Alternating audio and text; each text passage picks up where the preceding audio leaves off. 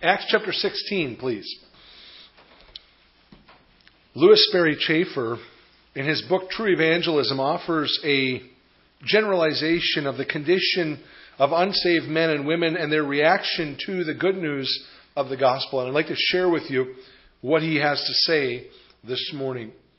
He says this: every soul winner becomes aware, sooner or later, of the fact that the vast company of unsaved people do not realize the seriousness of their lost estate. Nor do they become alarmed even when the most direct warning and appeal is given to them. They may be normally intelligent and keen to comprehend any opportunity for personal advancement in material or intellectual things. Yet there is over them a spell of indifference and neglect toward the things that would secure for them any right relation to God. All the provisions of grace with the present and future blessedness of the redeemed are listened to by these people without a reasonable response. They are perhaps sympathetic, warm-hearted, and kind. They are full of tenderness toward all human suffering and need. But their sinfulness before God and their imperative need of a Savior are strangely neglected. They lie down to sleep without fear and awaken to a life that is free from thought or obligation toward God. The faithful minister soon learns, to his sorrow, that his most careful presentation of truth and earnest appeal produces no effect on them. And the question naturally arises: how then can these people be reached with the gospel? How indeed can anyone be reached with the gospel when there is such a spirit of indifference and apathy toward the truths of Scripture?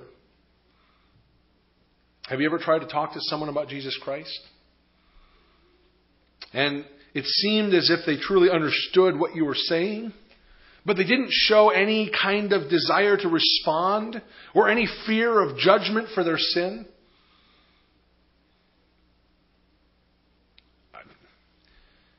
If you've talked to anybody very much about the gospel, I would expect that you probably have had that happen.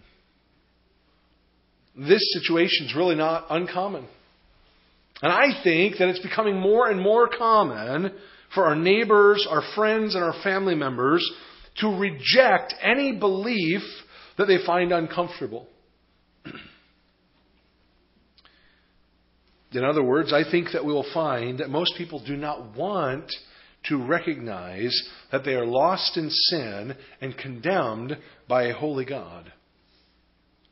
And because they refuse to believe what they do not like, they can insulate themselves from the consequences of the message of the gospel.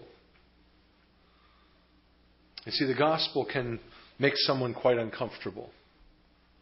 Consider what Peter preached to the Jews in Jerusalem in Acts chapter 3, where he said, God glorified His servant Jesus, whom you delivered up and denied in the presence of Pilate. You denied the Holy One and the just, and killed the Prince of Life, whom God raised from the dead. Do you suppose that maybe Peter's message was at least slightly offensive to the men to whom it was preached? When Peter accused them of murdering the author of life and denying the holy and righteous one, he wasn't telling them that Jesus loved them and had a wonderful plan for their lives. I say that because that's one very popular method of evangelism today. You need to tell people that Jesus loves them and has a wonderful plan for their lives. Well, Jesus does love them and He has a wonderful plan for their lives, but there's a problem that comes first. And the problem is, well, the gospel is about more than just the love of God in Christ Jesus. It's about how mankind is in desperate need of a Savior because we have rebelled against our Creator. This morning, do you find it offensive when I say that you are a terrible sinner, whose every breath is an act worthy of condemnation and eternal hell? If you're not truly a believer, then you may find that message quite difficult to accept. And yet, everyone who has trusted in Christ by faith will freely admit that we are all that and more.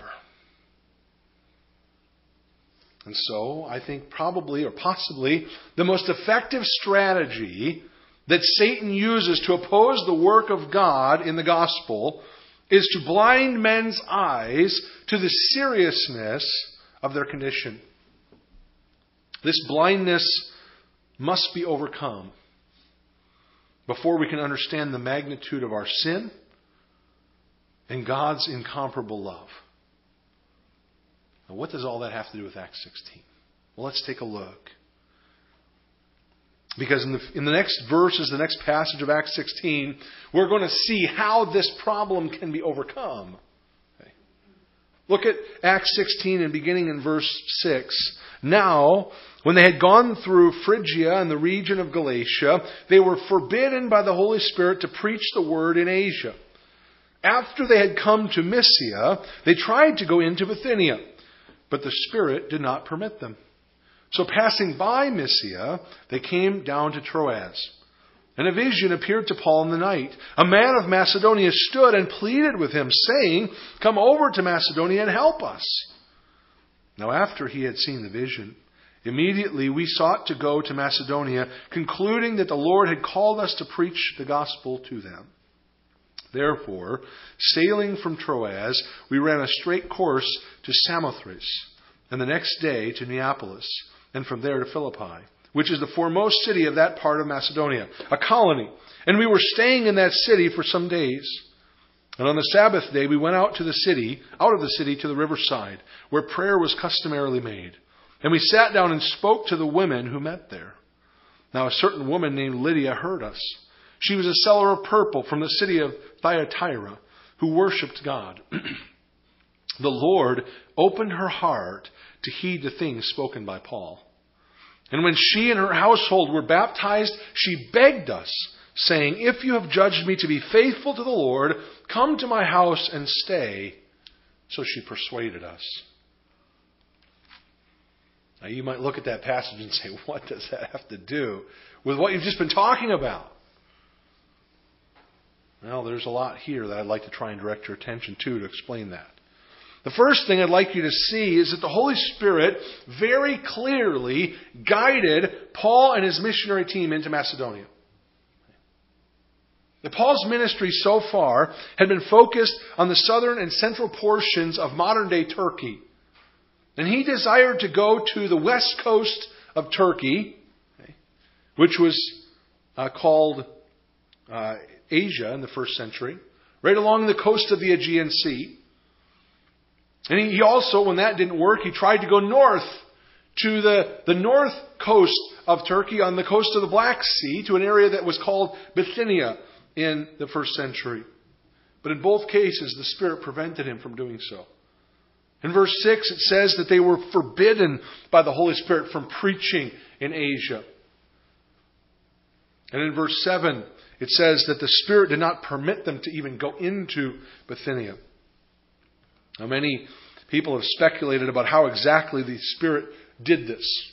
How did He forbid him from preaching? How did He prevent him or not refuse to permit him to go? And the truth is, we just don't know. Luke does not say exactly how the Spirit spoke to Paul and told him this. And I think because Luke doesn't say it, would be unwise for us to try to speculate on any further on that detail. Suffice it to say that somehow the Spirit made it very clear to Paul that he was not to go to Asia and he was not to go to Bithynia. He was not to head west. He was not to head north. He really couldn't go south. He was already in the southern part of Turkey. Going east would have been going back toward Syria, where he came from. Now, if you're geography works out. Doesn't seem like there's a whole lot of options left, does it? He's closed off the west. He's closed off the north. There's nowhere south, and east is just going back. He doesn't want to go back. He wants to go forward. Paul wants to preach the gospel. What we know for very certain is that the Spirit did not allow him to go to these regions and preach. Now, some people have taken these verses as a lesson for Christians on how we are to seek the Holy Spirit's direction. And I would just like to offer a couple of thoughts on that before we move on. First, I would say this: we don't know exactly how the Holy Spirit revealed His will to Paul in this way. And since we don't know that, we can't really draw any specific conclusions about how the Spirit will reveal His will to us. Understand, if the passage doesn't tell us how the Holy Spirit stopped Paul, how the Holy Spirit directed Paul, then that doesn't really tell us how the Holy Spirit will direct us. Does that make sense? If the Word of God here is silent on how this worked, then we can't really use these verses as a manual to tell us what we should expect from the Holy Spirit in His direction. But the second thing I would say is this, that this is the only place in Acts that we have any indication that Paul was led in this way. Even this particular situation doesn't seem normal for Paul. In fact, there was a lot of different ways that the Holy Spirit led Paul. Sometimes through direct prophecy. Sometimes through the ministry of the church that he was in, who commissioned him to go. Sometimes through visions, as he sees here. And other times we don't know. The Scripture doesn't say how Paul knew where to go or what to do. The fact is, there's really not a whole lot of detail here that would give us an indication of how the Holy Spirit works to reveal His will. Now, all that being said, I don't want to be too quick to dismiss the Spirit's leading altogether here. Because we do know that every Christian has the Spirit of Christ within. And we ought to expect that the Holy Spirit will give us wisdom to follow God's will as it has been revealed to us in Scripture. You see, here's one thing I do know about Paul. He was not interested in pursuing his own agenda. He desired to do the will of God. Period. Because I know that, it doesn't really matter to me how the Spirit directed Paul. Because the key was Paul was willing to be led by the Spirit. And so, in whatever way, and as we read through Paul's life, in whatever way the Spirit directed him, he was ready for that. Because that's what he wanted. He was able, in this context, to recognize the Spirit's direction. Paul, don't go to Asia. Paul, don't go to Bithynia. Now, we might then think, well, I guess Paul just sat down. Maybe he sat down on the floor and crossed his legs and just said, fine, I'm not going to move from this spot. And I'm just going to sit here until God shows me what to do. But I think that would be a mistake because that's not what Paul did. It's interesting here. When Paul realized that he couldn't go west, when Paul realized he couldn't go west to Ephesus, he couldn't go north to Nicaea and Byzantium, he traveled to the only place that the Spirit had not prohibited. There's only one place left, really, that the Spirit had not prohibited Paul to travel. And that was northwest to the city of Troas. And Paul was not sitting around waiting for the Spirit to give him a vision, by the way. He did travel. He traveled the only place the Spirit hadn't prohibited him, to Troas. Why? Because Paul had been called to preach the gospel. That's what he was called to do, and that was what he was going to do. Because he knew that that was what God had called him to do. And so he wasn't so concerned about where that took place. Okay, if he couldn't go into Asia, couldn't go into Bithynia, fine. Okay, if the Spirit rules those places out, fine, he'll go somewhere else. In this case, the city of Troas. Now, while they were there at Troas, we're told that Paul saw a vision. A vision that he saw during the night, and it directed him and his team to travel across the Aegean Sea into Macedonia. As I said, Paul's heart was to preach the gospel to the lost. So when he saw this vision, it impacted him greatly. If anyone desired to hear the truth, Paul would do everything in his power to accommodate that desire. And Paul was confident that this vision was from God, because the purpose of this vision was to spread the gospel to a region that was previously untouched with the truth of Jesus Christ. No messenger from Satan would encourage Paul to go and preach the gospel. And so we consider here the implication of these verses for our own evangelistic efforts. I think there's a takeaway for us in this. I don't think the takeaway is that we should expect God to send us a vision telling us where we should go and who we should talk to. Okay. Because we have no indication that Paul expected that or sought that at all. And we have no indication that this ever happened to Paul again. But here's what we should take away. We should follow Paul's example. What was Paul doing? He was relying on the Spirit to lead him, being ready to take advantage of any opportunity that he had to preach the gospel, even if that wasn't exactly what he had expected it to be. You see, I believe Paul wanted to go into Asia because the city of Ephesus was really the hub of Asia. And if Paul had been able to go to the city of Ephesus and preach there, he knew that from Ephesus the gospel would spread throughout the entire region of Asia.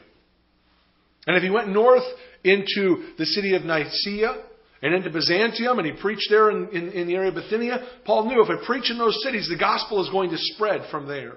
Those were centers of commerce and trade within that region. And that was what Paul wanted. He wanted to be able to go to these major cities, preach the gospel, and then see the gospel spread.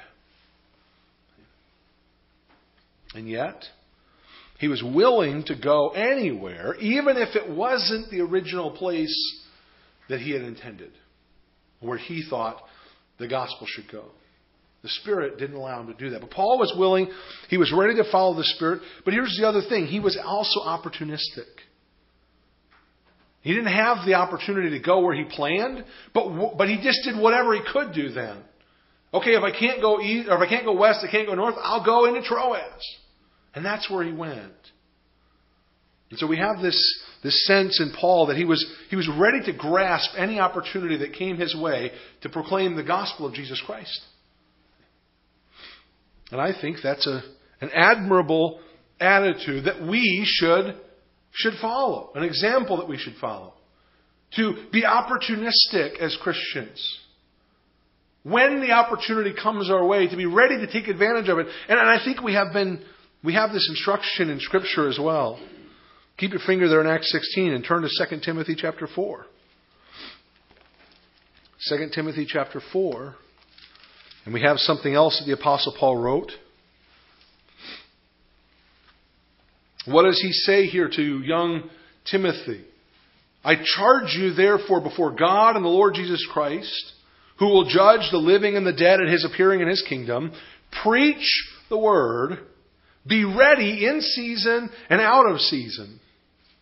Convince, rebuke, exhort with all long-suffering and teaching. What is Paul telling Timothy? Timothy, be ready, be opportunistic. When the chance comes, preach the word of God. Be ready anytime, he says. Now you say, okay, wait a second. That's easy because that's a pastor, and Paul's telling a pastor to be ready to preach. So pastors need to be ready to preach. Okay, I'll grant you that. Maybe that's a better way for us to understand that passage. My job, I better be ready to preach at a moment's notice, right? Okay, I'll give you that. But hold on, there's another passage of Scripture I want you to look at. 1 Peter. 1 Peter chapter 3. I don't think it's just pastors. I don't think it's just pastors who need to be ready to proclaim the truth of the Word of God. I think it's all believers. 1 Peter chapter 3 and verse 15. Peter here is writing to Christians. The Christians who have been scattered abroad. What does Peter say? 1 Peter 3 and verse 15. He says, "But sanctify the Lord God in your hearts, and always be ready to give a defense to everyone who asks you a reason for the hope that is in you with meekness and fear." Peter says, listen, Christian, you need to be ready. Now, in the context of 1 Peter 3, part of being ready means living a life of holiness.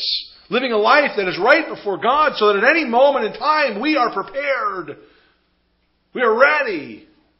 So that our lifestyle will match our words. But we need to be ready with our words too. We need to be prepared. We need to be opportunistic. Because we don't know. We don't know what opportunities we may find this afternoon to share the gospel of Jesus Christ with someone. To talk about the love of Christ. To talk about the sin that offends a holy God. We need to be ready. And we need to trust the Spirit to guide us as witnesses. That's what Paul was doing, and I think that's a good example for us. You see, the reason I include this passage in today's message is that we see that from the very beginning the Holy Spirit was in this. The Holy Spirit's work and power and leading and guidance is all throughout the ministry of evangelism. The ministry of the gospel. And we as Christians, each of us has a responsibility. We've all been called to be witnesses of Jesus Christ. And if we're going to do that, we need the Holy Spirit. We need His guidance and His leading. We need to be ready, prepared, because we don't know what opportunity He might bring to us today. We need to be ready for it. And so what do we see? Well, Paul and his ministry companions, they received this vision. They were convinced because of this vision that God wanted them to go to Macedonia and preach the gospel. So what did they do? They got on a ship there in Troas. And they sailed to Neapolis, which is near Philippi. Look at verse 10, and we'll read through here. Again, in verse 10, he says, "Now after he had seen the vision, immediately we sought to go to Macedonia, concluding that the Lord had called us to preach the gospel to them. Therefore, sailing from Troas, we ran a straight course to Samothrace, the next day to Neapolis, and from there to Philippi, which is the foremost city of that part of Macedonia, a colony. And we were staying in that city for some days. And on the Sabbath day, we went out of the city to the riverside where prayer was customarily made. And we sat down and spoke to the women who met there." You see, this was their response. They received this vision, and immediately they sought to go in obedience to this calling from God. And you may have noticed there in verse 10 how the pronoun shifts. Maybe you don't pay that close of attention to notice which pronouns get used. Okay? But when we read Scripture, we need to pay very close attention to what it says. There's something interesting here. Luke says there in verse 10, after that's Paul, had seen the vision, immediately we sought to go to Macedonia. Well, that's interesting. It's the first time in this book that we have a first person personal pronoun used by the author. What does that suggest?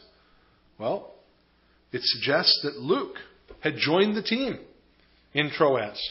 That Luke traveled with them from Troas to Philippi.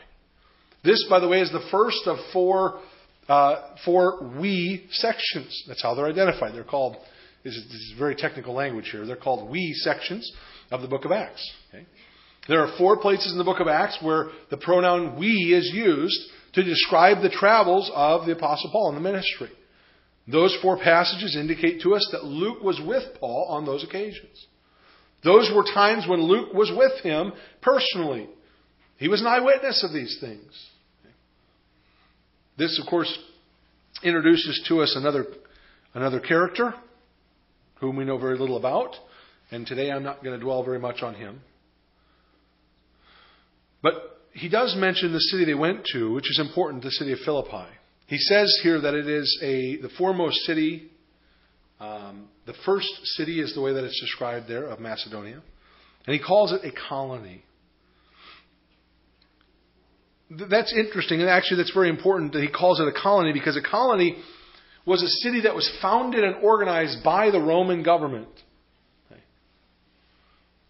And generally speaking, that included having an outpost for the Roman military there.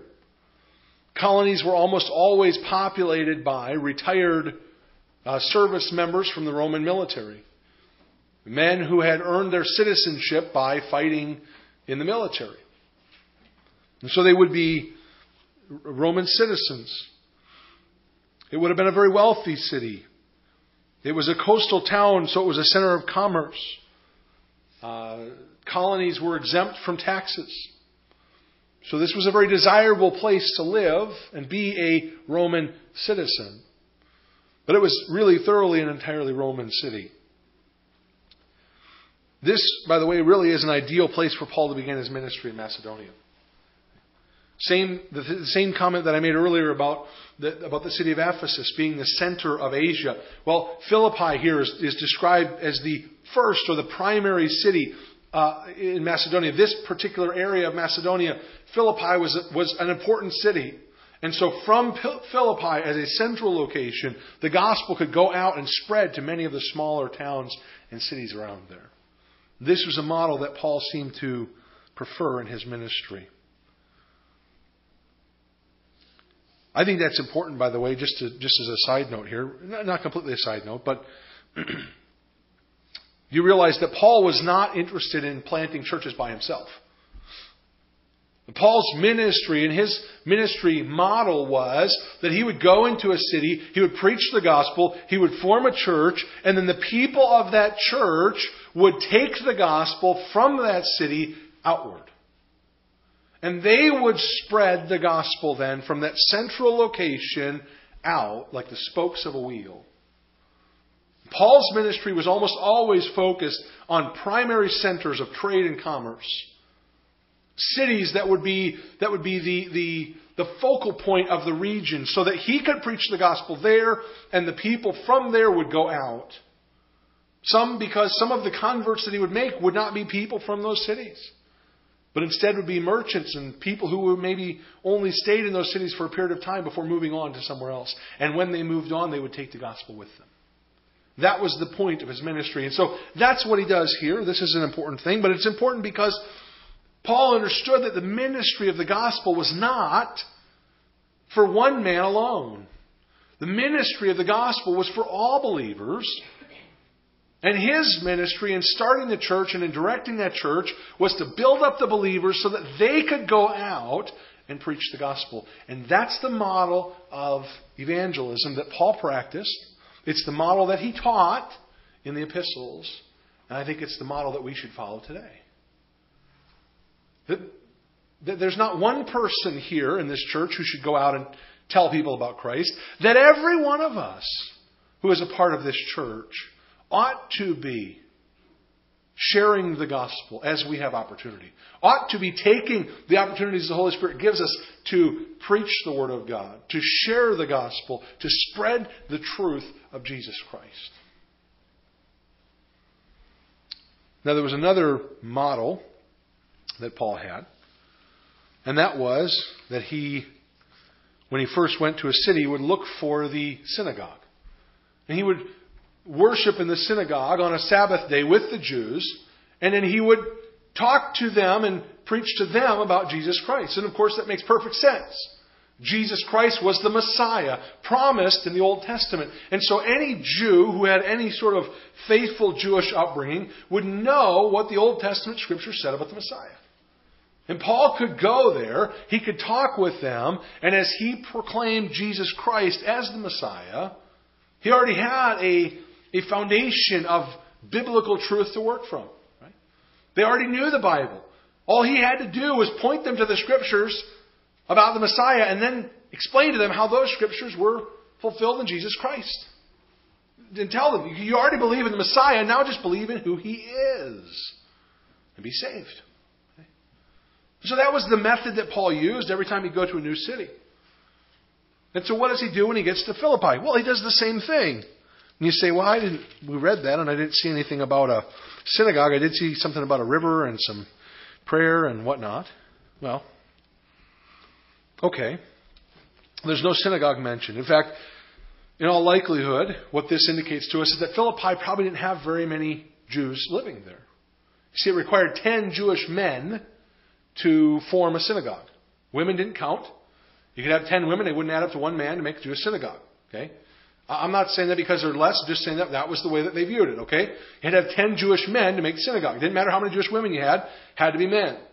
Well, the indication here is that there was a group of women who gathered together on the Sabbath day to pray. And they gathered outside the city by a river. And then, of course, there's several reasons for that. Probably partly because the river would make sense, because part of their worship and prayer, the preparation for their worship, involved ritual cleansing, washing of themselves. So that river would be a natural place for them to do that. Also, it was probably not uncommon in a Roman city where Jews and the Jewish faith would be seen as kind of a strange cult to them, that they would not be allowed to do that inside the city. They would have to gather outside the city somewhere. And so what does Paul do? Well, he goes to whatever the gathering place is. In this case, not a synagogue, but he goes to this riverside outside the city. And what does he find there? He finds a group of women who come together on the Sabbath to pray. I just think it's fascinating. The very first people to hear the gospel in Macedonia were women, not men. Maybe, and I could be wrong about this, I suppose, but maybe Christianity is not nearly as chauvinistic as some people would like us to believe. The very first people that Paul goes and preaches the gospel to is not men, it's women. Maybe God cares. Maybe it doesn't matter to God whether it's men or women who come to Christ. Maybe, radical idea, right? Maybe we're all equal before Him. Surprise.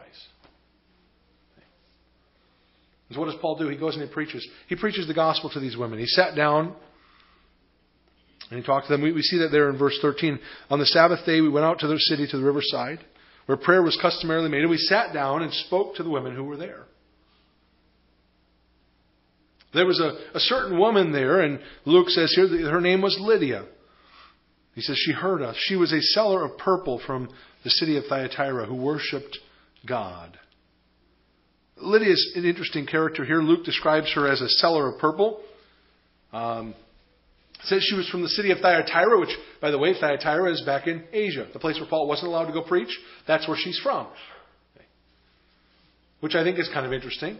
The Spirit said, no, don't go to Asia and preach. Go over to Macedonia, but in Macedonia you're going to meet someone from Asia. You're going to preach to them. Okay. But Paul wanted to preach in Asia, and the Spirit said, no, but I'll lead you to an Asian. Okay. You can preach to. All right. So he preaches and he shares the gospel with this woman. But we're also told that she was a seller of purple. The region there in Thyatira was known for its purple dyes. There were two ways that they made purple dyes back in this time. One was from the shell of a particular shellfish. And that was primarily made, my understanding is in Lebanon near Phoenicia. But in this area of Thyatira, there was a root in the ground that they would derive a purple dye from. And it was very difficult to get. It was very rare. It was very, you could only get a small amount from these roots. So it was something that was precious, that was very expensive. So what we know about Lydia, if she was a seller of purple, she probably was a fairly wealthy merchant. She may have been a widow. There's no mention here of a husband anywhere in this passage or anywhere in Scripture. She seemed to be in charge of her entire household. That's the way that it's described in this passage. And so this is a woman that Paul meets, and he shares the gospel with her. But what I think is most interesting, the most interesting thing about Lydia, that we see in this passage is how Lydia responded to Paul's preaching. Remember that we asked the question earlier, how can anyone be reached with the gospel when there is such a spirit of indifference and apathy toward the truths of Scripture? Now, this is where this applies. This is where this comes in here in this passage. This, by the way, this question is really the key to our entire mission as witnesses for Jesus Christ. Can we open the eyes of the blind? Can we convict a sinner of his sin? Can we give life to one who is dead? I see a couple of you got it out there. The simple answer is no. But this is what we read about Lydia. I love this sentence. The Lord opened her heart to heed the things spoken by Paul. The Lord opened her heart. You see, it was not the apostle's mastery of speech that won Lydia to Christ. It wasn't his prowess in logic and argumentation that convinced her that the gospel was true. See, we value those things. And we tend to think that if we just could maybe express ourselves better, if we just were more comfortable, maybe if we had the gift of evangelism, then when we talk to people, they would listen. Maybe if we just kind of had a polished method that we could go through, a simple, here's A, B, C, done. Okay? Maybe we just need a real simple plan, something we can go through easily and just, check it off and they're done and they'll listen and they'll accept Christ and it'll work. And maybe we use that as an excuse and say, well, I'm not very good at speaking. I'm not very good at explaining things. I'm not gifted in talking with people. But none of those things were what convinced Lydia. None of those things. This is our model. This passage of Scripture gives us our model. We must faithfully proclaim the truth of the gospel. But God alone can open the hearts of those who hear us so that they may respond positively to the gospel. Well, there certainly is some value in study and preparation. I already told you we need to be prepared. Okay. It's good for us to... There's nothing wrong with us being involved in what we might call pre-evangelism. That is responding to the objections and questions raised by skeptics. There's nothing wrong with that. But we must never forget that any opportunity we have to witness for Christ is a spiritual battle requiring spiritual weaponry. Only the Holy Spirit of God can open blind eyes, convict the sinner of his sinfulness in the coming judgment, and give life to the dead.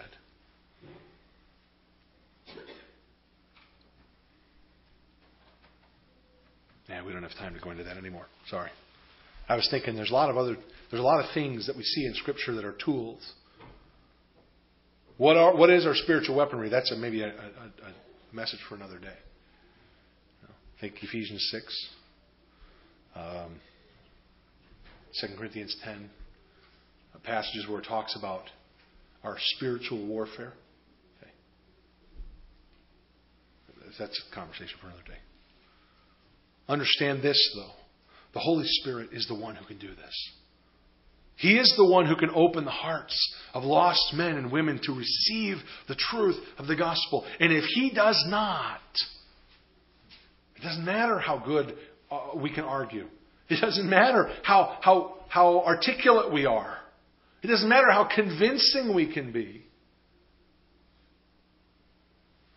Because the eyes of those who are lost are blind to the gospel.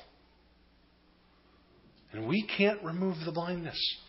Only the Holy Spirit can. And that's what He did here. Paul sat down and he taught them about Jesus Christ. But God opened Lydia's heart to receive it. And here's a question for you. Just how can we identify when the Holy Spirit has opened the heart of a lost man or woman to give attention to the gospel? How can we tell? Well, Lydia provides us an example of that as well. Because here's what we know. Lydia responded immediately with obedience to their message. You say, well, what do you mean by that? Well, look at what it says. The end of verse 14, the Lord opened her heart to heed the things spoken by Paul. And when she and her household were baptized. Notice what happened. Paul preached the gospel. The Lord opened her heart to understand, to heed, to give attention to the gospel. And she and her household obeyed the message and were baptized. Now, this is important for us to understand because God's word must be heeded and obeyed in order for it to take effect.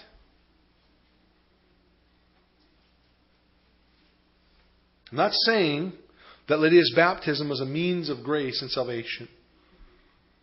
The apostles had clearly ruled that out in Acts chapter 15 when they affirmed that Gentiles were saved by hearing the word of God and believing.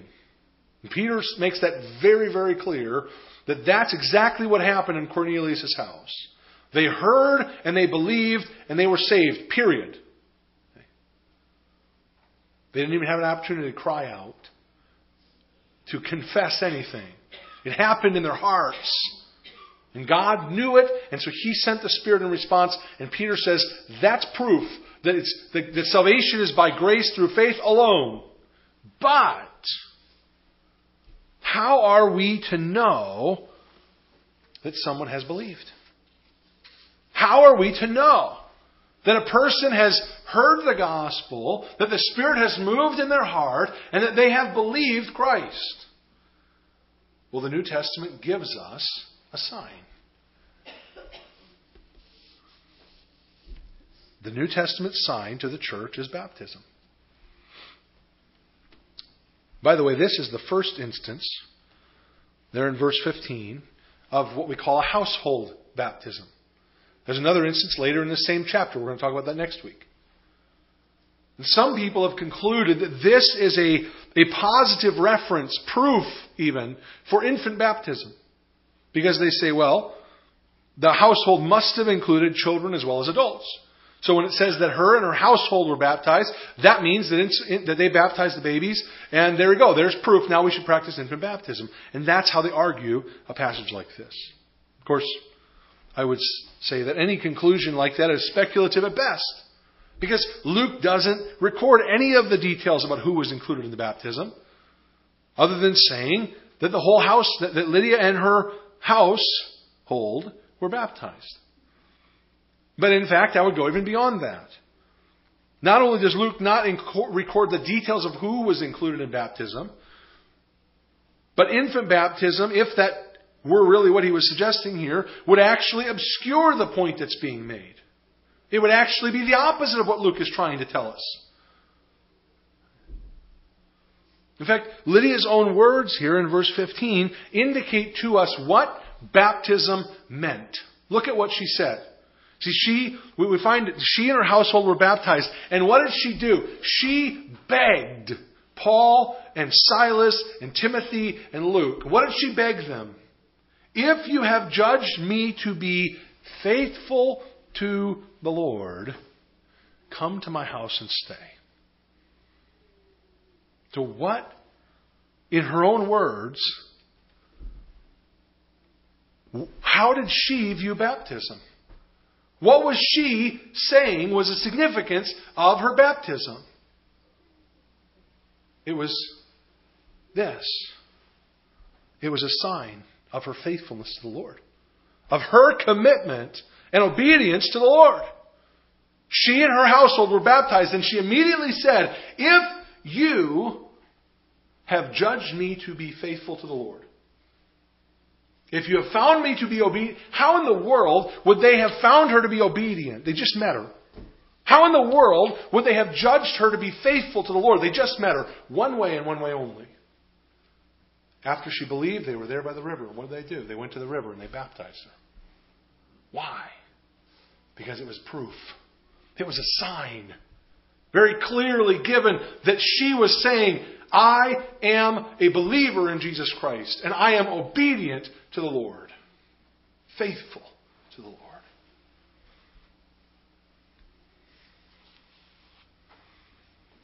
She didn't see baptism as a means of salvation. She saw it as proof of her commitment to be faithful, to be obedient to the Lord. And so she pled with the missionaries to stay with her. And the reason it says she begged, I imagine that they probably refused at first. Because Paul's custom was to not make himself dependent on the church that he was ministering to. On purpose, he says to the Corinthian church, he refused to take anything from them. Because he didn't want anyone to suggest that he was doing that ministry just for personal gain. So Paul refused. So I would say he probably said no. But she begged. She pleaded with them. Why? Because she was determined. Because she was committed and she was faithful. She loved the Lord and she wanted to show her hospitality. To prove the legitimacy of her faith here. I think in Lydia here we see the full scope of the Holy Spirit's ministry to the unsaved person. We see the Holy Spirit removing the veil which produces that indifference in an unsaved person's heart. We see the Holy Spirit convicting of sin, of righteousness, and of judgment, as Jesus promised in the book of John. And we see the Holy Spirit raising Lydia to new life in Christ. And all of this happens in a moment's time as Paul preaches the gospel and the Spirit works in her heart.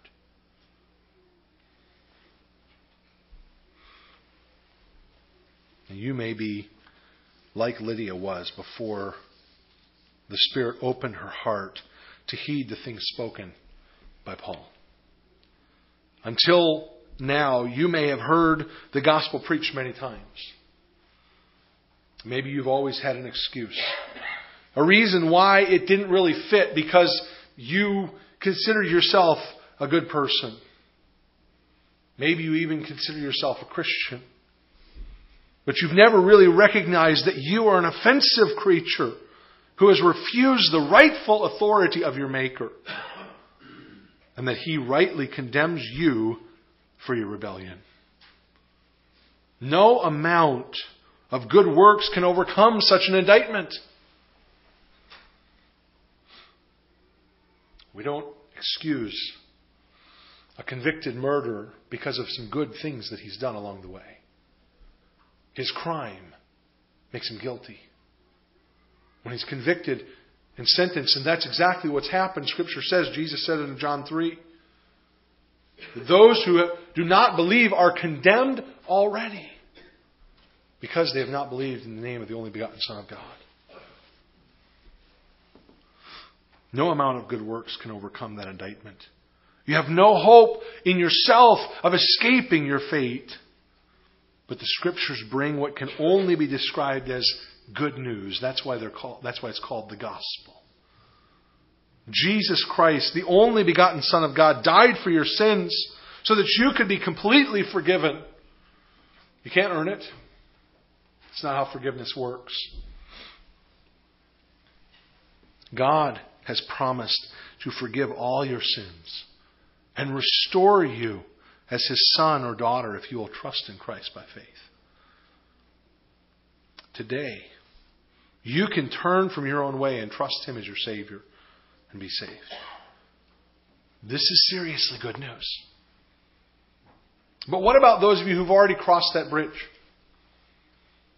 You've admitted your sinful and helpless condition. You've cried out to God for mercy and forgiveness in Jesus Christ. And you are truly saved. You're forgiven. You're born again. What role does baptism play in all of this? Well, it's quite simple. If you have trusted in Christ, then you ought to be baptized as an outward sign of your faith and as an indication of your faithfulness to the Lord. You see, we don't baptize infants because they cannot express faith in Christ for salvation. And so infant baptism is contrary to the meaning and purpose of water baptism in the Bible. Instead, we practice believers' baptism because it's consistent with the teaching of Scripture. Baptism is a physical symbol of a spiritual reality. And so this morning, if you would like to be baptized, as Lydia was, as her household was, as a sign of your genuine faith in Christ and your commitment to faithfulness before the Lord, then I would encourage you to come and talk with me so we can prepare for this important step of obedience. I don't think we'll take you out to the lake and dunk you in right now. It's a little bit chilly. Just saying. I forget though where I read it. Just as a side note, I think it was an article written about the Baptist church in Lebanon, Wisconsin, where my folks were. There's no Baptist church there anymore; it's gone. But it used to be there years ago. And in this article, it was kind of talking about the history of the church, and it was telling about a baptism service they had where they went down to the river and baptized people in January, and they had to break through the ice. 10 people were baptized. It was a big celebration, So, just saying, I think that was back in the 40s, 1940s. So I'm just, we have a nice warm baptistry here, so you don't have to worry about that. I'm just saying. Listen, the truth is, if you know Jesus Christ as your Savior, but you've never been baptized, that's an important thing for you to do. It's an important sign for you to demonstrate the reality that you are truly a child of God and that you are committed to obeying Him and serving Him. But then there's a final element to all of this. For those of you who've been saved by faith, those of you who've been immersed as a believer in believer's baptism, and it's this, that each one of us has been called to be a witness for Christ. I've already mentioned this. Now here's a question for you to consider this morning. How are you doing in your mission? Have you become discouraged because the spiritual apathy of those to whom you've given the gospel? Have you tried to talk to someone recently and they just didn't seem to care? They just didn't seem interested in hearing about Jesus, hearing about your faith in Christ? Have you gotten discouraged? Don't give up. Don't give up. Remember that it is not in your power and it is not in my power to open the hearts of the lost to heed the truth. That is something we cannot do. We need to rely on the Spirit. But here's the thing. We need to rely on the Spirit to lead us to people that He's working on. Maybe we need to pray and ask the Lord today to lead us to somebody that He's working on. I mean, we're not opposed to sharing the gospel with anybody. But God, lead me to somebody who you're working on. Who you're working in their heart and you're taking away that veil of blindness so that when I share the gospel, they'll listen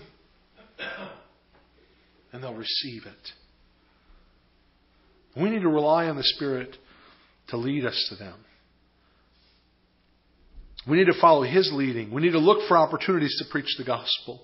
But then we need to trust Him to do the work that we can't do. The spiritual work in the hearts of those who need to hear about Christ. And of course, this is a good reminder for us. If you go out this week and you share the gospel with someone and they listen and they're receptive to it, maybe they trust Christ, maybe they don't, but they're at least interested and they listen and they seem to be open spiritually to hearing the truth. Be sure to give God the glory and the praise, because that's an indication that He has done something that you couldn't do. At that moment when you were sharing the gospel, He was opening the heart of that person to heed it, to listen to it, to pay attention to it. So we need to thank Him for that and give Him glory. We need to remember what Paul said in Galatians 6 and verse 9. Let us not grow weary while doing good, for in due season we shall reap if we do not lose heart. Let's close with prayer this morning.